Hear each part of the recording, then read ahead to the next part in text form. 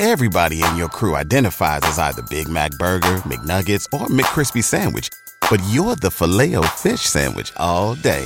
That crispy fish, that savory tartar sauce, that melty cheese, that pillowy bun. Yeah, you get it.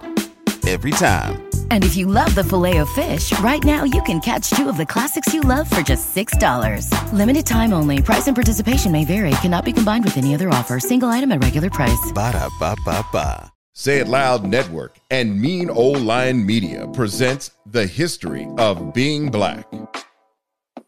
Welcome to another episode of The History of Being Black. I'm Eunice Elliott, and I'm one of the most fortunate people in the world because I get to have the coolest people in the world on this podcast to talk about things that we don't get to talk about every day.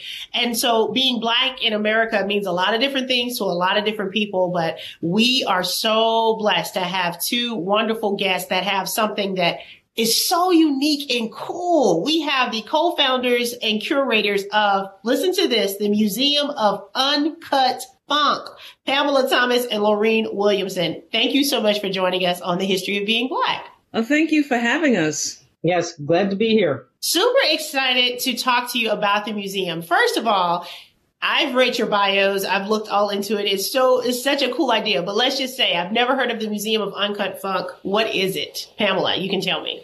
Well, we pay homage to 1970s Black culture. Everything that we experienced growing up during the 70s for us was like the best time of our lives. The 70s is the greatest decade ever. From the perspective of coming out of the civil rights movement and going into the 70s, it's almost as with everything that we have experienced in this country and then having to yet again witness the assassination of our leaders, having to experience going through another uprising in our communities. We go into the 70s and it's like we found ourselves. For a very short period of time, we were always proud to be Black, but we wore it. We acted in it. You know, it was our swagger. It was our style. It was our music. It was our fashion. It was in our sports, in our politics, everything across the board. We were in it as far as our Blackness. And we were free by way of our hairstyles, by way of our, what some would call outlandish fashion designs. But we were free and we were comfortable and we were expressive. And that aspect of our lives, so that short period of time, in my opinion, has never been duplicated. And it may have happened for others on different levels, but not like the 70s. The 70s was raw. I agree with you completely. I have often challenged people to street fights to tell me a better time to grow up. I grew up, I'm a 70s baby. And so I remember things of what my parents were enjoying, the music, the lifestyle, the Afrocentricity that was like so exciting to be a part of as a young Black person, not having lived through any of the civil rights, but even now as an adult, consuming it and seeing what I was able to live through as a child, to even be able to experience what I'm experiencing in 2021 as an adult. Loreen, tell me, I know it's your opinion, but when you say it was the best decade, like, are you willing to challenge people to a street fight like I am to prove it? Absolutely.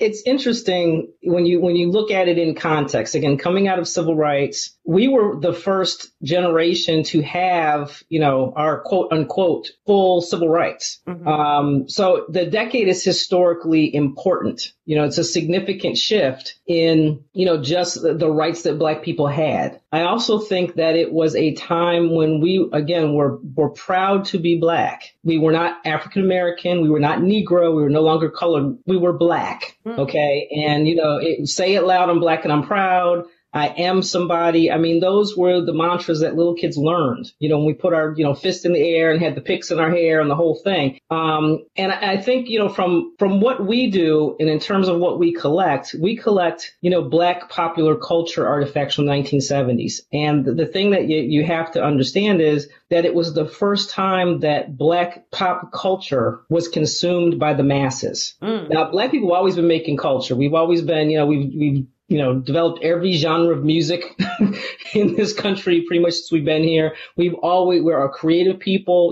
They say we're resourceful. We're creative. Okay. We've always been contributing. And, you've had situations where people have come to our communities and, listened to jazz and eaten our food in our community, but we were everywhere. Blackness was everywhere. It was consumed by the masses. We had, a whole genres of film, over 200 black films with black casts and black leads that were shown not only in black neighborhoods, but in white neighborhoods and white theaters, and went around the world. We have posters from all over the world from the 1970s. You think that, people in different countries don't consume black culture, but clearly they do. And this was before social media.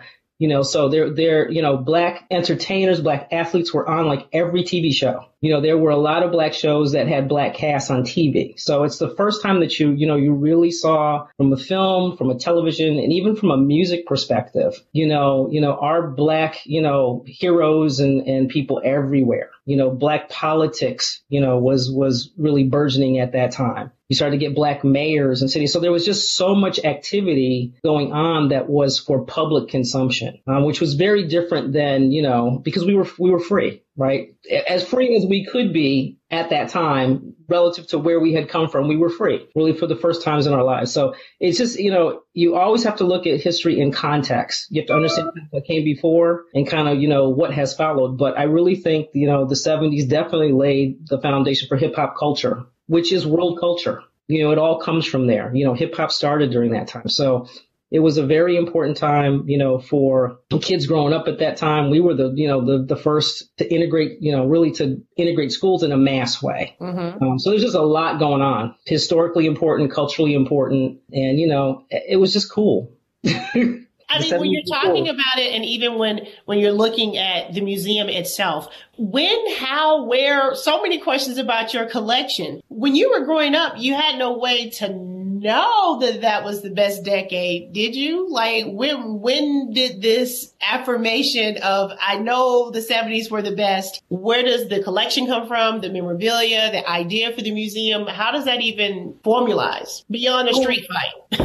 When I met Loreen, she had a very interesting collection of animation art from Looney Tune cartoons and Warner Brothers. And, it was just interesting in that I didn't know what it was, let alone that you could collect something like that. So she had the original production cells or different types of drawings and art that was used under the camera to create these cartoons. And my first instinct was to ask, well, where are the black cartoons? Because my background was in African-American history. And I'm thinking, okay, well, if you're going to collect cartoons, why not have black cartoons? Right. And so from there, the people that she was dealing with to help get her artwork, we sent them on a mission to find black cartoons. And I think the first one we purchased was a Fat Albert cartoon. And from there, once we knew that you could actually acquire this art, we just went on a mission. And it started from collecting black animation, the original cells used under the camera, to create the cartoons. We have the drawing storyboards where they drew out the story before it went to the celluloid, and they painted all of these different scenes to go under the camera. We have the original artwork to that. And it's just very unique and different in the sense of there are so many things that you can collect. Mm-hmm. I mean, we have an appreciation for fine art. We're former gallery owners, not by trade, just because Loreen has an excellent business background. And, we both loved art. Let's open an art gallery. From there, you take aspects of art and you think about what people collect. You decide what is important to you. Something that you can relate to, that is what you should collect. And for us, it was the 1970s. So from the animation led to blaxploitation movie posters, which I'm a huge fan of. We both are. To coins, to stamps, to everything that we could find that was either one, a first, two, could tell the history, three, it had to have black people on it, and four, clearly something that we could relate to. And then everything else started to fall into place when thinking about what can we do with this collection. So were you surprised once you went on this mission of how much was available out there to curate, to collect? Because I never would have thought of it. And then two, I'm thinking, well, is so much of it that I know most of us, after you say Fat Albert, then I'm thinking, well, what's another Black cartoon? Well, I think one of the things that's interesting is, well, first of all, I took that as a challenge. That was our street fight. It's like, well, wait a minute. What are you trying to say? Of course I want the Black cartoon. I was like, oh, damn, she kind of got me on this. Let me get moving and find these Black cartoons. So that became like a personal mission. Like, okay, challenge accepted. Bet, let's go and let's get this done. But, it really does start with literally with one thing. Like it started with a Fat Albert cell. And then you're like, okay, wait a minute. I used to watch the Jackson 5. There was a Black, character in Josie and the Pussycat. And it just went cartoon by cartoon by cartoon, literally like that, one piece at a time, and then you start saying, okay, well, I've got these folks over here working on it. Let me see if I can find some other sources for it. And we just happened to open a gallery, which opened up sources for us. And then, candidly, at that time, eBay came into existence, right? And you had people who were putting things online to sell. And that, I think, really accelerated our ability to acquire things. At the beginning, things were relatively expensive, but over time, some of the prices kind of, stabilized out. But I mean, there was a time when, it was like, okay, my real job is bidding for stuff and I will go to work and kind of work in between auctions. I mean, it got to be kind of crazy. Like at that time, before they had like PayPal and all this stuff, we had, money orders. I mean, we go to the post office. We need 30 money orders. And they'd be like, what? It got to be just obsessive. And that's really, you find something that you love, that you connect with, that, you have the nostalgia and the passion for. And then, the internet of things makes things a little easier. And, you're kind of in that lane anyway, because you have a gallery. And then it literally just snowballed from there. So it was like, okay, we got this animation art. What do we get next? Well, posters. Let's look at that. Because, Pam had just a love for the posters. And along the way, it starts to dawn on you, you know what? I've never seen this stuff before. I bet Black people have never seen it before, but clearly people do own it. It's just not us. Right. That you start to realize, wait a minute. It's not that the stuff isn't out there. It's just that we don't know about it and we don't own it. And I think that became like the second challenge, because we looked around and we're like, okay, who's got the collections? Oh, it's not us. And we're like, you know what? I think at that point it was like, you know what? If not us, who? Right? Exactly. Somebody Black has to start owning this stuff. Like, we will roll pennies. We will not eat. We will make hard choices on bills, because we need to own it, because she who owns the artifacts gets to tell the story. And, so much of our history has been erased and whitewashed, and it really is a fight for who gets to tell the story. Who gets to put it in the right context, who gets to add, the cultural nuance to it, who gets to really curate our history. Is it the people who have experienced the history, or the people who look at it through their biased lens to, for their own purposes, to craft the way they want to? So we love this stuff. It's really cool. Like, nobody else has it. We're excited about that, but we love it, and nobody Black has it. And we are compelled to own it, because we really started to realize, whoa, wait a minute. Okay, there's, we're not hating on folks who own this stuff, but all we're saying is, when you have, there's the stories, Black films don't sell overseas. Well, we have the receipts. We've got hundreds of receipts, okay, that show that, yes, they did. So that's just your line. That's not true.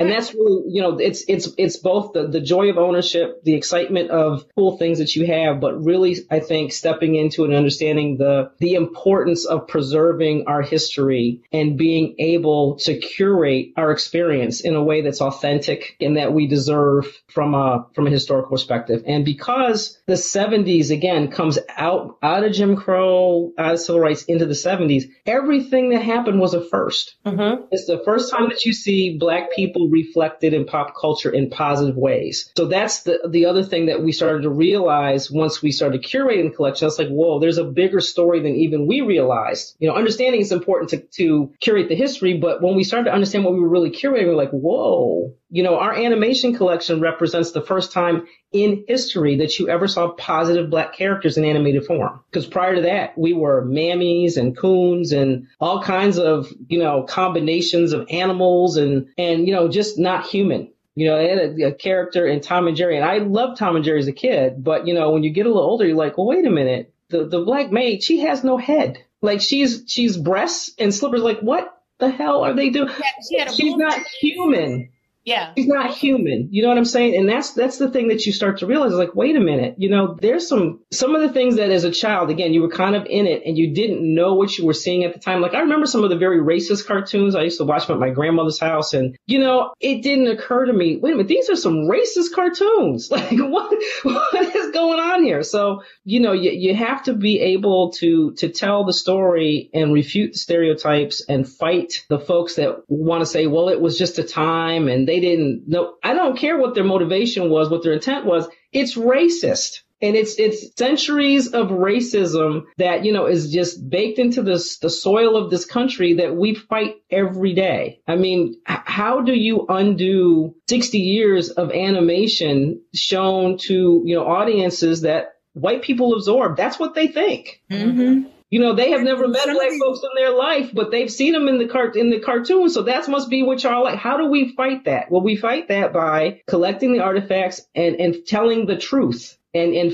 refuting the artifacts. So it's a mission for us now, right? Tell the truth, teach truth. It's a mission about telling the truth about our history, teaching people, the truth, fighting white supremacy, white, racist, narratives that have been passed down for generations, and setting the record straight. And, it can come from anywhere, but you got to have the artifacts to be able to back it up. That's been a common thread for the podcast, The History of Being Black. So much of it is the stories haven't been told, or the people that have told the stories aren't telling the truth. And that has been the power that they've always been able to exercise. And that's why when people say representation matters, like you say, the receipts matter. And so they have to keep that information away from the general public so we don't believe what's possible. And when you see when we talk about Black Wall Street or Mitchellville and different things we've talked about on this podcast, a lot of those things we aren't taught in school or history. And so you could have gotten an A in American history and did your Black History project on George Washington Carver and Booker T. Washington and not know the stories that really could have inspired several generations. Pamela, when you guys are talking about the Museum of Uncut Fuck, beyond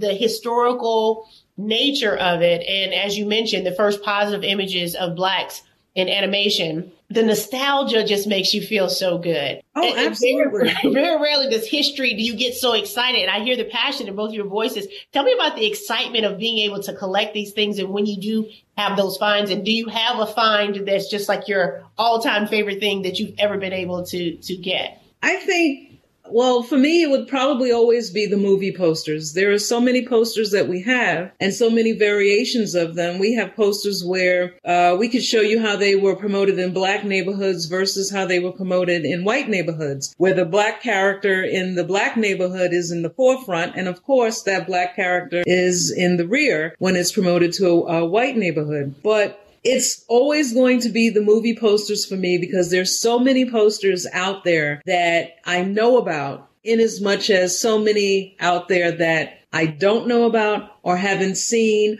or really just can't get my hands on. There's more people collecting, and so the inventory is not as vast as it used to be. And of course, with more people being involved in collecting, of course, the prices are going to go through the roof. Right. And some of them are just obscene now. Why do you think more people are collecting now?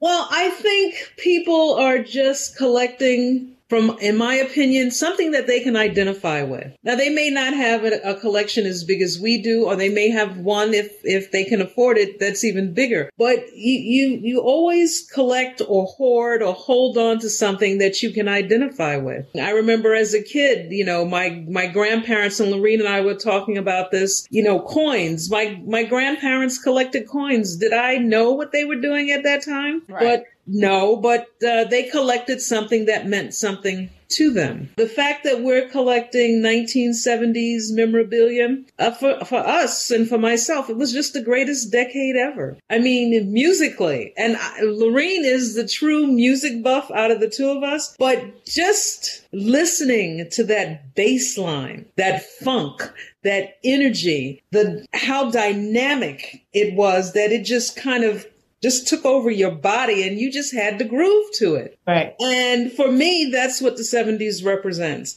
Huge James Brown fan. And when he does Get On Up live, everything has to stop because I feel like that I'm in some sort of trance when I hear that bass line and that groove and that beat. And that's what 70s music does for me. Mm-hmm. And I think, although the films, there's a lot of debate about blaxploitation films, how good they were, how bad they were. Our perspective is Black people were working. Right. They were working in their chosen field, their craft. And you had Black writers, Black producers, you had some Black stagehands. We were a part of a machine, maybe not at the highest level making the decisions, but we were still a part of that machine and we were employed. And when that machine stopped, a lot of people, they lost their houses, they lost their income, they lost their ability to survive. Some of them turned to drugs. Some of them never recovered. A few had a career that was able to move forward, but that was just completely stopped. We don't know where that could have been. And in a very short span of time, over 200 films was made. Black films starring Black people. And that has not been replicated in the same vein that it was from a big movie house like MGM, Warner Brothers, and things of that nature. Not in that same vein. So why is that, do you think? Because when you talk about the 70s and being, on the tail end of the civil rights movement and struggle and having this freeness to associate with Black culture and Black art and Black freedom, where did we end up to where we are now? There seems to be somewhat of a decline from the 70s or from, the last century. Well, you always have to put history in context, right? I mean, we had just gotten our freedom. We were like, look, F the man, Right. I mean, it was just a very raw, I don't want to say politically incorrect time, but, there was a freedom of expression, a freedom of being, which I guess builds on the 60s, because you had a lot of freedom in the 60s too, right? That generation was very free, very experimental in the things that they did. They were fighting against the war and stuff like that. So, it just kind of, back-to-back decades of revolution and rebellion, and resistance of the powers that be, I think, to set stage for, people doing better and, and being able to assimilate more. I mean, because again, if you're starting to integrate, to some extent, you're starting to assimilate, you're getting a little comfortable, whatever. And, it kind of tamps down what was going on. And then, you had, COINTELPRO. I mean, we won't even get into all that other stuff that was going on to suppress the revolution in the 70s. But it was just a really interesting time, and again, I think just the freedom of creative expression. I mean, the masses have always loved our creativity and our production. They don't love us, but they love our culture, right? And that, the 70s, it was so different than what you saw before that it was this unique, novel thing, like the films. Hollywood was broke. They were auctioning off, Judy Garland's, red slippers. And here come these films that were inexpensive to make and made a lot of money. So they just exploited the hell out of these films. Those were 200 films. And, they weren't necessarily all the best quality films, right? There were a lot of them that were exploited, but you had to take a look at just the breadth of we had Miss Jane Pittman, we had Sounder, there were really, amazing high quality films. And there were a lot of films that weren't so great, but we had the ability to experiment across a number of genres. There were horror films, there were Western films, there were comedies, there were dramas, there were action, shoot 'em up. Every type of film that you could think of there was a black film in the 70s, right? And Hollywood made a lot of money, and, it kept the studios afloat. And, the reality is what usually happens is, they make their money, they have their fill, and they move on to something else. Right. And, unfortunately, there was a lot of protest from NAACP and other folks, in the black community that thought the films were, a little exploitive, and they put pressure on the studios. And, like I said, once the studios were like, well, we made our money, time to go. And that's really what happened. That's usually what happens, right? And it's unfortunate because, if we had been able to continue to evolve those films, we would have gotten better films over time. There would have been more opportunities for more black writers and producers and directors to produce films. So, we look back at that time and say, now's the time to look back from a scholarly perspective and kind of understand the impact of those films. I would argue that there would not be Spike Lee and some of these folks had that not happened in the 70s, right? Sure. There wouldn't be, if there were no 70s, there'd be no hip hop. There'd be no, because it was an evolution of music that came, from, all the genres before. So, the 70s was a very important bridge from civil rights to kind of where we are today, right? It's laid the foundation for where we have evolved. We've got a lot of work to do. And, just because, revolution and resistance is in our DNA, you've got the young folks out there, who are getting it done today. But, we've all kind of been involved in the ongoing struggle for equality and rights in this country. And the 70s were just that pivotal time, when we were able to, I think, be at our freest, because I think we just didn't care. Like, I don't think we cared what white people thought. I really don't. It's like, we're black, and this is it, and we're going to do what we need to do, and we're going to enjoy this freedom that our parents and grandparents fought so hard for, and we're just going to be. And I think the 70s was about black folks just coming into being able to be. I'm not saying that we didn't have the same type of issues we have today with,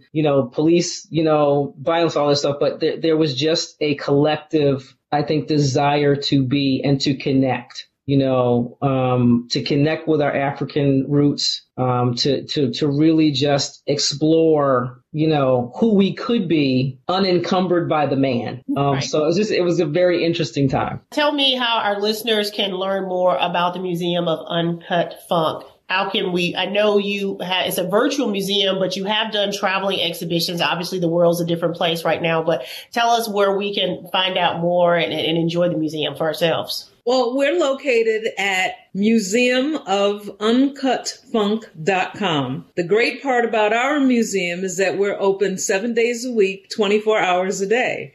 So anyone could go on to the museum at any given point and they could see our collection. Hopefully when museums are open and ready to take exhibitions, we will have where our exhibitions are traveling to. They can also see where our exhibitions have been and see the response that the exhibitions have gotten. Every place that one of our exhibitions have been exhibited, the response has been overwhelming. It has to be, because you just remember, for most of us that would enjoy that nostalgia from the 70s, that was definitely a time most of us did not have bills in our own names. Mm-hmm. And so just in that moment, you say, yes, I remember that was a good day. That was a good day.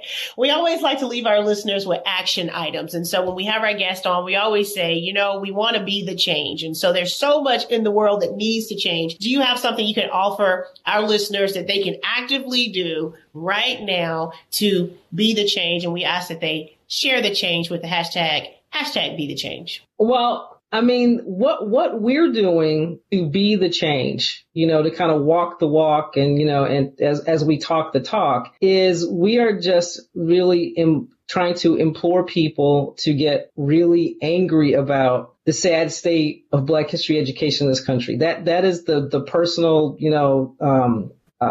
challenge that we've taken on. That is the hill we're willing to die on, the sword that we're willing to take. So, I just think as I think about what every individual person can do, if you have areas of Black history, aspects of Black history that you're interested in, collect it, study it, preserve it, because, it's up to us to preserve our history. We are, our own historians, right? There are an amazing group of people who, study this and do the scholarly work and the scholarly research, but every individual person, has a story, so find your story, find what you love to collect, and collect it. I implore all of you, as someone who has lost my mom, about a year ago, who was my history teacher. She taught me everything that I knew, and I am so blessed to have had that time with her. Talk to your elders. Get their stories, record them. Get them to tell you what it was like when they were kids. Get them to tell you their memories of what their ancestors told them. Right. Capture your own history, because, collectively it's important. It's critically important for us all as a people to understand we didn't come here as slaves. OK. And, our experience in this country has been more than, slavery and the civil rights movement. We have been here the entire time, 401 years of history, and very rich history. And all of it has, been passed down from generation to generation to get us to where we are. So, everybody, take some time and talk to your relatives, talk to your aunties and uncles, and record your history, and, try to create that legacy for your next generation. It's important because, they're not going to be here forever. Okay. I had the opportunity to talk to my grandmother and get the family history and talk to my mom, and I missed that. I desperately miss having those conversations. But I have, great notes, and I had the opportunity to record some of it, and I will have that to pass to my next generation. So I would just, get everybody to think about the ability to get your own history recorded in some way or other, because you one day you will wish you did it.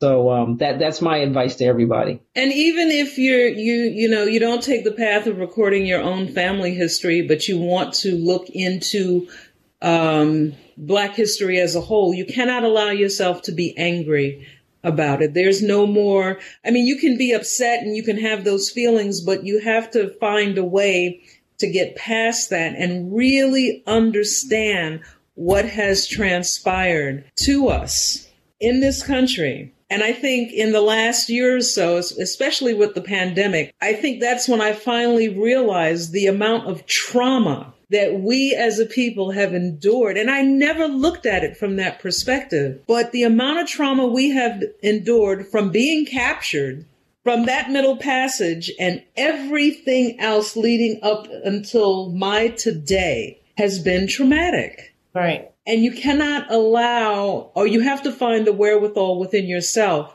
to absorb the history, to understand the history. And you can be angry about it, but don't let that anger consume you. And just try to work through whatever it is that your personal feelings about what we have experienced, and share that information. And once you become educated, you take that education and you pay it forward. Because I really think that's the only way that is going to not be our end all to be all, but will help us continue on this path of finding out who we are. I love it. Be the change. # be the change. Collect your story, tell your story, curate your own history, and share it. I love it. Thank you so much, Pamela Thomas and Loreen Williamson. I hope you will come back and join us for another episode. Yeah. I'm super excited to probably put on some James Brown as I go through the virtual museum, museumofuncutfunk.com. I can't wait for our listeners to check it out, and we'll share those comments with you as well. So again, everyone, thank you so much for listening to another episode of The History of Being Black, and we will see you guys next week. Thank you. Thank you. The History of Being Black podcast is hosted and produced by Eunice Elliott, associate producer Lauren Turner, edited by Ken Johnson, executive producers Omar Thompson, Andrew Kalb, and Ken Johnson. Find the History of Being Black podcast on Apple Podcasts, Stitcher, Spotify, TuneIn, or wherever you get your podcast. The History of Being Black podcast is a Mean Old Lion and Say It Loud Network production. Everybody in your crew identifies as either Big Mac Burger, McNuggets, or McCrispy Sandwich. But you're the Filet-O-Fish Sandwich all day. That crispy fish, that savory tartar sauce, that melty cheese, that pillowy bun. Yeah, you get it. Every time. And if you love the Filet-O-Fish, right now you can catch 2 of the classics you love for just $6. Limited time only. Price and participation may vary. Cannot be combined with any other offer. Single item at regular price. Ba-da-ba-ba-ba.